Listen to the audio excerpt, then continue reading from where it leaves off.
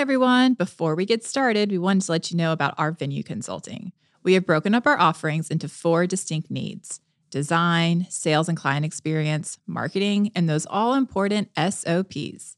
You can take advantage of one or all of these tricky spots for your venue. If you want to learn more and get a few more details, head on over to hustleandgather.com to see how we can work together and reach your venue goals.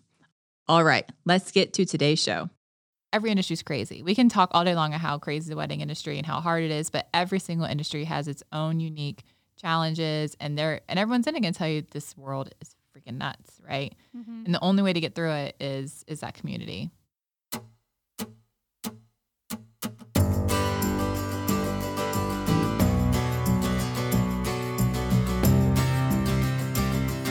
Welcome to Hustle and Gather, a podcast about inspiring the everyday entrepreneur to take the leap. I'm Courtney. And I'm Dana. And we're 2 sisters who love business. On this show, we talk about the ups and downs of the hustle and the reward at the end of the journey. And we know all the challenges that come with starting a business. Between operating our wedding venue, doing speaking and consulting, and starting our luxury wedding planning company, we wake up and hustle every day. And today we're talking, just the 2 of us, about last week's episode with Jordan Kentris, owner of A Good Day, an eclectic, one-of-a-kind stationery company that establishes a unique brand for each event. If you haven't heard last week's episode, go give it a listen and come back to hear our thoughts. All right, Court, let's get started. Well, I thought that was a really, really great episode. That was. Well, he had such good energy, which I loved. Yeah, I did love that. So entertaining. Yeah. Totally bummed he's not going to be in Vegas with us. I know. He would be fun in Vegas. Fun. I know. Seems like he'd be a fun Vegas personality. I agree with that. But he had so many good nuggets. I do think it was a little bit very heavy on the wedding industry side of things. Yeah. But I think that's where we're at. That's where we're at. It's who we are. Yeah. You know? But what was your favorite takeaway? I mean, I loved how he talked about learning through failure at the end. I felt like that was definitely a high note. That when you start business or a business, you don't have to have it all figured out, and it's fine and super safe to try something and to decide maybe that's not your jam.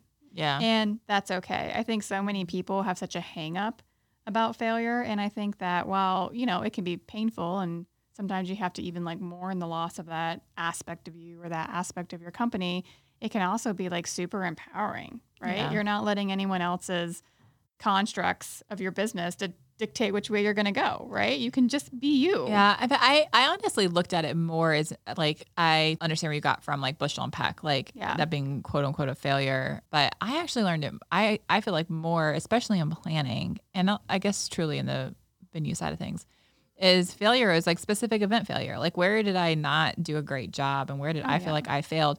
And the reason why we have such an amazing venue and the reason why we have trained our girls to be such amazing planners is because of that failure. Because if every wedding was perfect and we did everything perfect, you wouldn't have really fine-tuned everything, because perfection's all a myth. It's just a smoke and mirrors. It's just because maybe another vendor was on point that day, or maybe because it wasn't raining, or maybe because whatever the case may be, things that are out of your control. But when you experience a failure, especially because of something that you felt was out of your control, and you can look at it and say well, actually, this wasn't my control. I could have fixed this better by having a better rain backup plan, by having more staff, by knowing, X, Y, Z or whatever. So I feel like the failure is what has made us who we are and such better business people. Oh yeah, for sure. On the micro level. Yeah. But I think when people think of failure, they don't think about disappointing a client or not being their best one day, because I think that's just human. We all kind of understand that on some level, that you're gonna not be your best all the time, right? That sounds exhausting. I'm my best all the time. Okay, well, there you go. We'll have a whole podcast about that. But I think on the macro level, where you're oh, this is what I do, this is what I'm known for. Mm-hmm. And then you're actually, that's not what I want to do anymore. Yeah, it was definitely. Actually, this is not what I'm known for. Yeah, that was definitely more of what he was talking about. Yeah. Yeah, I totally agree. Yeah. Yeah. But you just kind of took it in a different direction. That I was thinking of it more of I never thought about it in a way that all of our little micro failures are what actually make everything so great. For me, it was when we talk about Bushel and Peck, and I don't have any emotion related to it. It was clearly the right decision for us.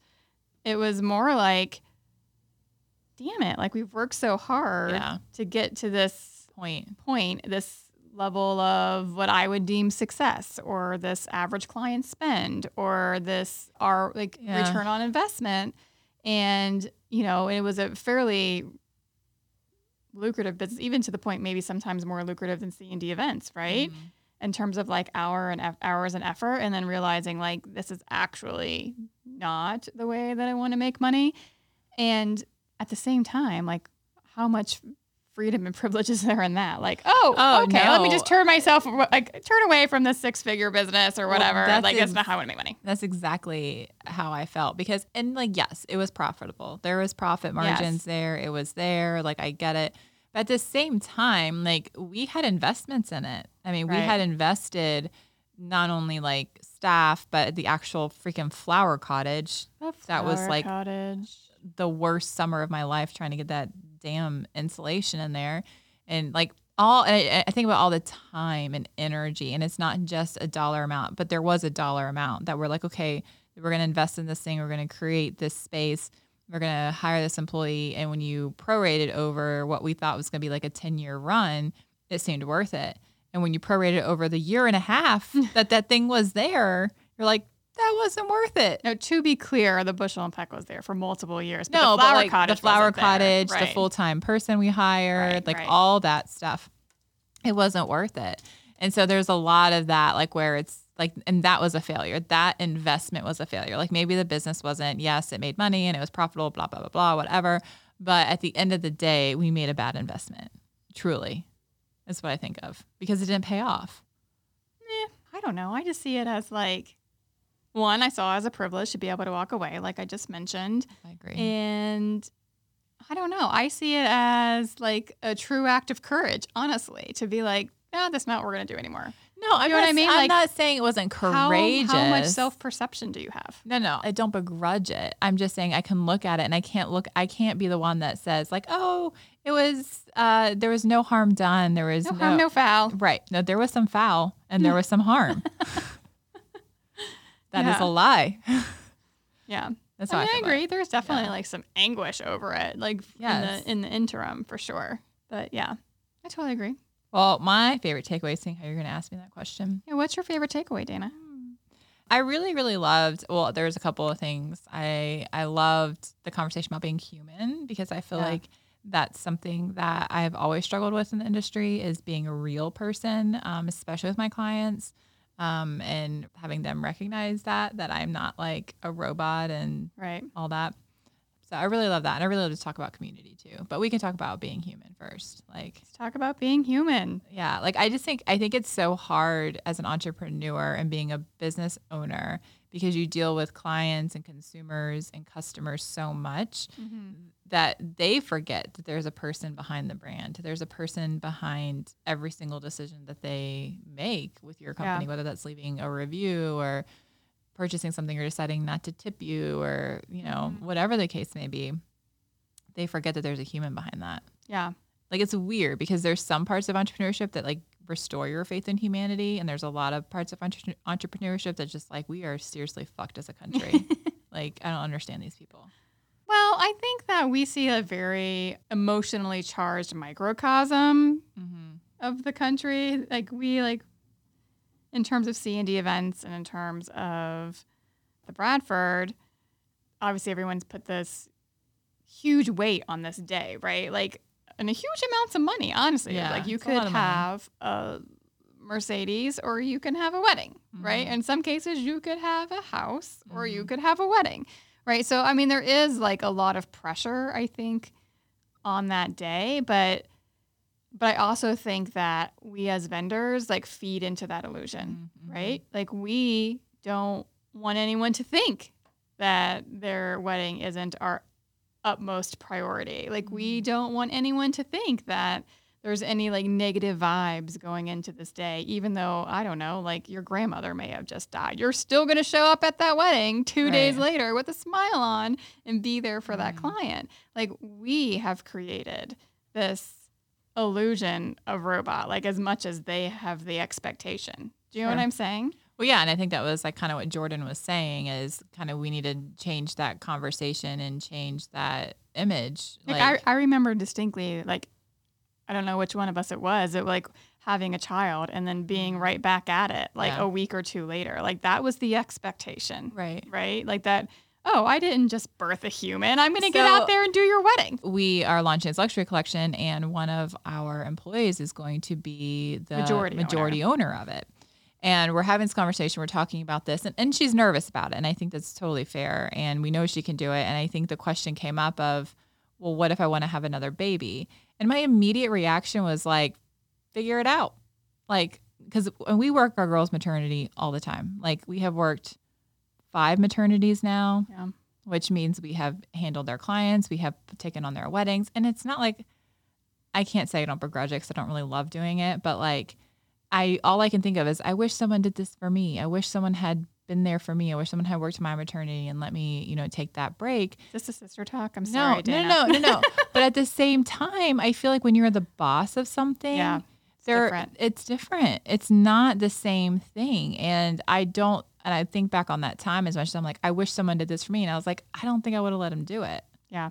Because I needed to be the boss. Like I needed to Now, if I were like the me now and I took myself back then, I would realize that the world was not going to end because I wasn't there. But at the time, I didn't believe that. Like I can think about the wedding that was in downtown Raleigh, and I was about to have Nora because it was like Thanksgiving weekend or something. And Nora was born December 1st. And like I almost it was like the weekend before Thanksgiving. Oh, my wedding that you were my assistant on? Yes. And I was in so much pain. Yes. And like just struggled through that whole day. And I didn't need to be there. No. Like I didn't need to be there. Like we could have figured out. Like someone else could have stepped up to the plate, right? Yeah. But we weren't going to ask anybody. It was literally just me and you. Well, yeah, because we didn't have that team yet. I mean, I remember, I totally remember that day, and it was probably my fault. It was my fault either because it was my wedding, and I remember just being overwhelmed by it all. And we had like an intern, or It was a person who was our babysitter too. It was that person. And they had and we were doing flowers for this too. So Bush and Peck was a thing, and they had done it all wrong. And I remember I saw everything, and I got in there. I was like, oh my God, Courtney, this is all wrong. Like you're gonna have to fix this. Mm-hmm. You sat in that kitchen and you redid everything in that kitchen, and there would have been nobody else that could have done it. Yeah, but thinking back, I mean, totally. Like I would never do that again. Yeah, no, I agree. Like I'm not I'm saying I don't think I'm correct in it, but there was something in me that I needed to maybe prove to myself. Yeah. And it's not because I don't want to it's not like I want to advertise it and be like, look at me, woe is me, I'm this great person. It's like I needed to feel that weight of my company on my shoulders. Yeah. For me to understand the gravity of it. And I don't know, right or wrong, I just think it's something that everyone goes through, where they you're trying to prove something, I guess. Yeah. I don't know. Yeah. I mean, I think there's just natural ebbs and flows, but I think the point of what you're trying to say is right or wrong. That was our path. And I certainly don't begrudge it. Mm-hmm. Certainly learned a lot from it. Our expectations of the people that work for us aren't even that, not even the same. It's so far from that, but yet as an owner, and I think we're probably talking to people who are solopreneurs or maybe in a partnership or whatever, that you take that on, right? You take that on. You feel like you have to own that and you have to walk through those things in a solo way, which I think really segues into his talk about community. Mm. And definitely we did not have a huge community. We had no community at that time. It was just the community that we built because we paid people to be there. Right. Right. That's the community we had, and we had each other. And I just think that I loved all of his talk about. And maybe that would have made the difference. Maybe if I had a community of planners that I could call and say, and we could hey, I just had a baby. Do you think you could help Courtney? Mm-hmm. And knowing, that it would all be okay. But we didn't have that. I know. And there wasn't anybody even to talk to. Oh, you've had a baby. And how did you handle this? How did you handle this maternity? What did you do? We had nobody. We were just kind of. I know. I think about that. We had a planner she's at our venue all the time, and she just had a baby. She just birthed a 3-month-old, so she'll know who I'm talking about. And we sent her a gift card to one of our caterers and whatnot, just as a, hey, let's help with the meal. This is what we can do, and congratulations. And I just think about how many of those things we have now in our life that we celebrate with other people, and it was just you and I, I had a baby. Dana, make me all my food, watch my children. I know. Dana's I had a baby. Courtney, come watch my children. Yes. Come clean my house. There was nothing. I know. Nobody. It was just us. But I love. So how important is community? It's so important. I think it's so necessary. I think it's even. I don't care what industry you're in or what like wedding industry, corporate America, whatever. Like you have got to have a community. I think it is the only way that you can get through. Because every industry is crazy. We can talk all day long on how crazy the wedding industry and how hard it is, but every single industry has its own unique challenges, and everyone's in it can tell you this world is freaking nuts, right? Mm-hmm. And the only way to get through it is that community. Yeah, I think. Yeah. Otherwise, you lose your sanity. Yeah. Shout out to our community. I know. I love my community. I've loved to meet like 2020. Just like solidified that for you. Yeah. I mean, so much. Yeah. And even people who I knew we were acquaintances with, and we're still not like BFFs, but like I can have like real talk with them. Yeah. You know, whereas nice. Before I felt like I don't want you to know my ugly side, you know, of what I'm doing, you know. She saves that for The Office. I do. Well, The Office is a lot. But kind of going into that kind of segues a little bit into him talking about exposing the underbelly. I know. Yeah. Which I struggle with so much. Like I just posted on Hustle and Gather the other day about when I had my surgery and I like went home the day early. Yeah. And I was like, and how much. I thought that was good. Like actually, I had to like force myself to go to work. And I had a terrible night. Courtney was there the night before because I didn't want to be alone because Sam had to go out in the middle of the night and get drugs for me. And medication from the doctor. Yeah, right. I couldn't stop puking. And I was in like so much pain, and I finally went to sleep, and I got up next morning and went to work. I was late. Got there at like 10, and I was there for like a couple hours, and I was like, I don't want to be here. I don't feel good. I'm tired. I still feel like blah. And I left, and I didn't, and I was just like, I had purposely moved all my meetings that day, and I was like, we'll reschedule, or you'll have it without me. Like, it's fine, you know? But I got on stories, and I was like, I didn't have makeup on. My hair was in like a messy bun, like, and I debated it. And I was like, should I just go put on some like mascara and some eyeliner? Like, oh, really? Yeah, because there's a fear of putting your authentic, real self out there, you know? Yeah. And I didn't do it.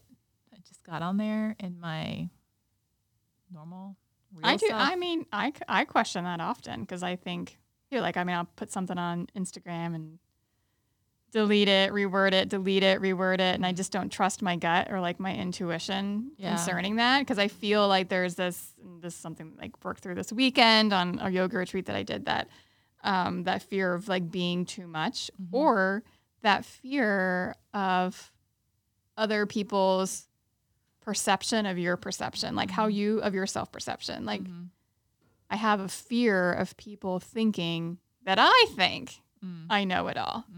Yeah. It's like comes like deeply from like childhood stuff. Right. And because you were called a know-it-all. Because I was called a know-it-all. Yeah. Right. And like true or not, whatever, but it affects my like adult interactions or my ability to be authentic, or even maybe like a word that somebody might need to hear that day, you know, because I'm thinking, oh, I don't want to come across as the know-it-all.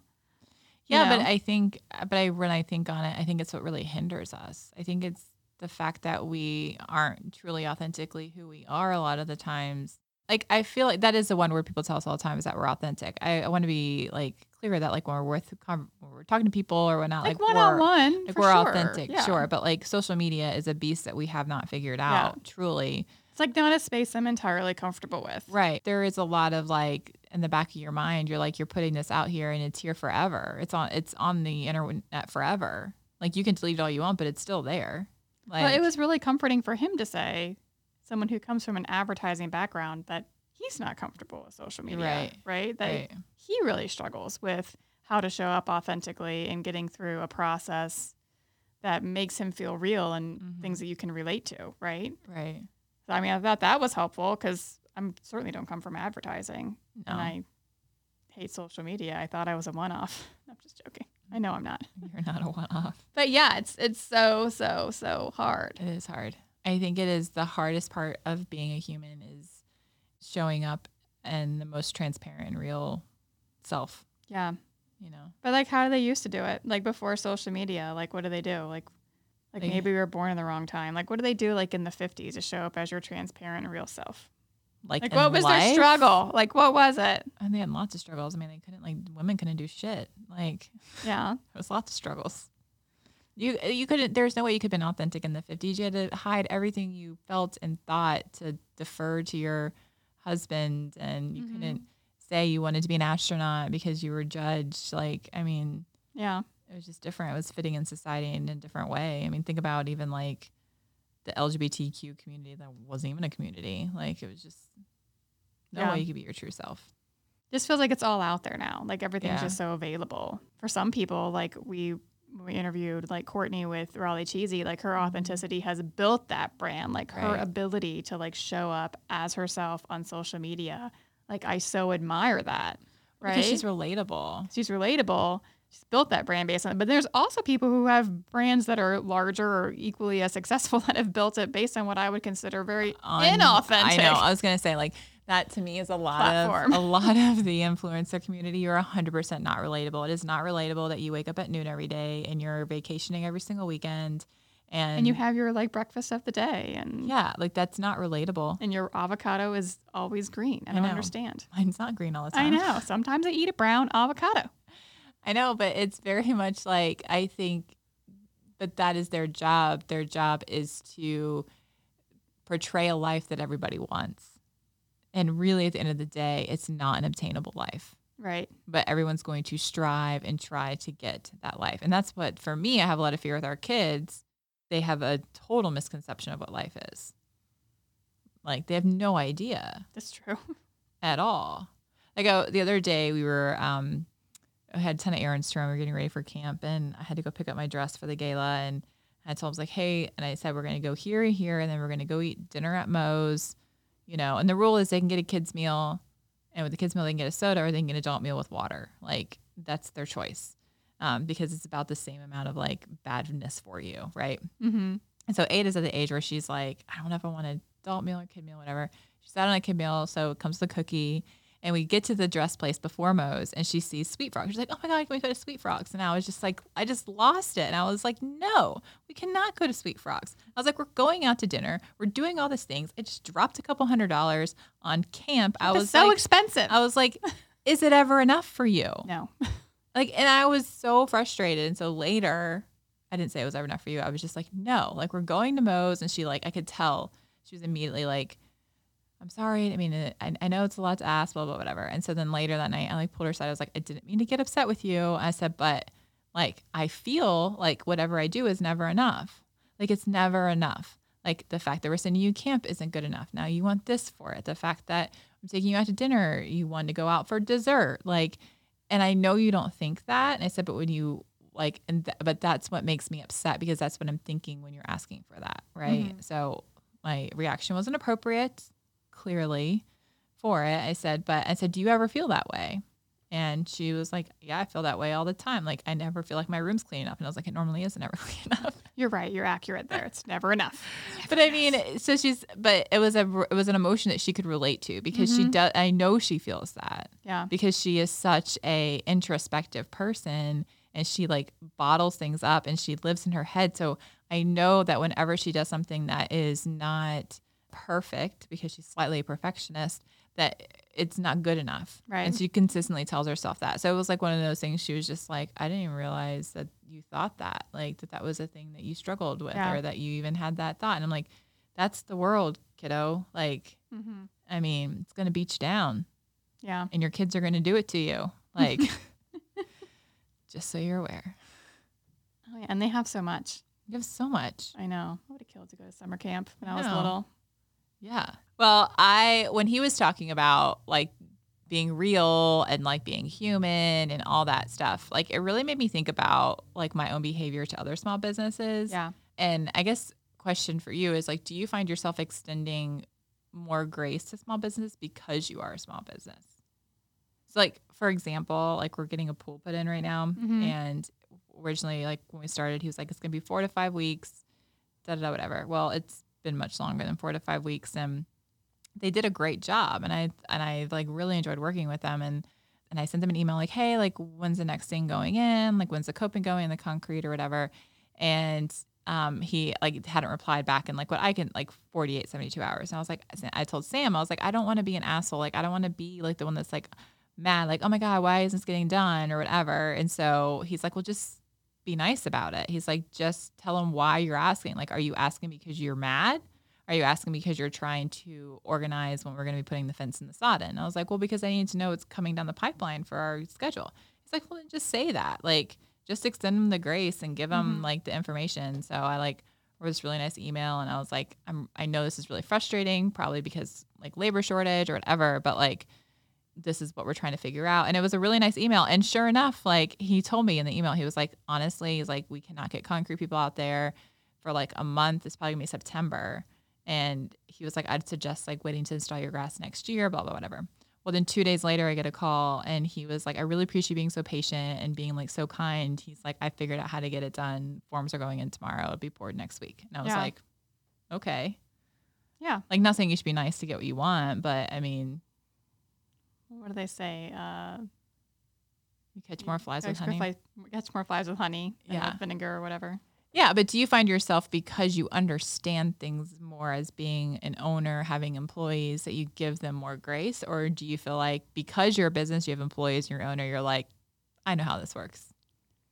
I think both and. I mean, there's certainly times where like I can tell that it's outside of like the business owner's, control or, what they can do or whatnot, or maybe it's just a bad employee or it's a bad experience or whatever. And I like to give constructive information at that point, this is what I experienced and you should know. Cause I think, especially if I've dealt with them, like in the wedding realm on multiple occasions. Right. And it's like, wow, this just wasn't up to par. This wasn't like what you normally do.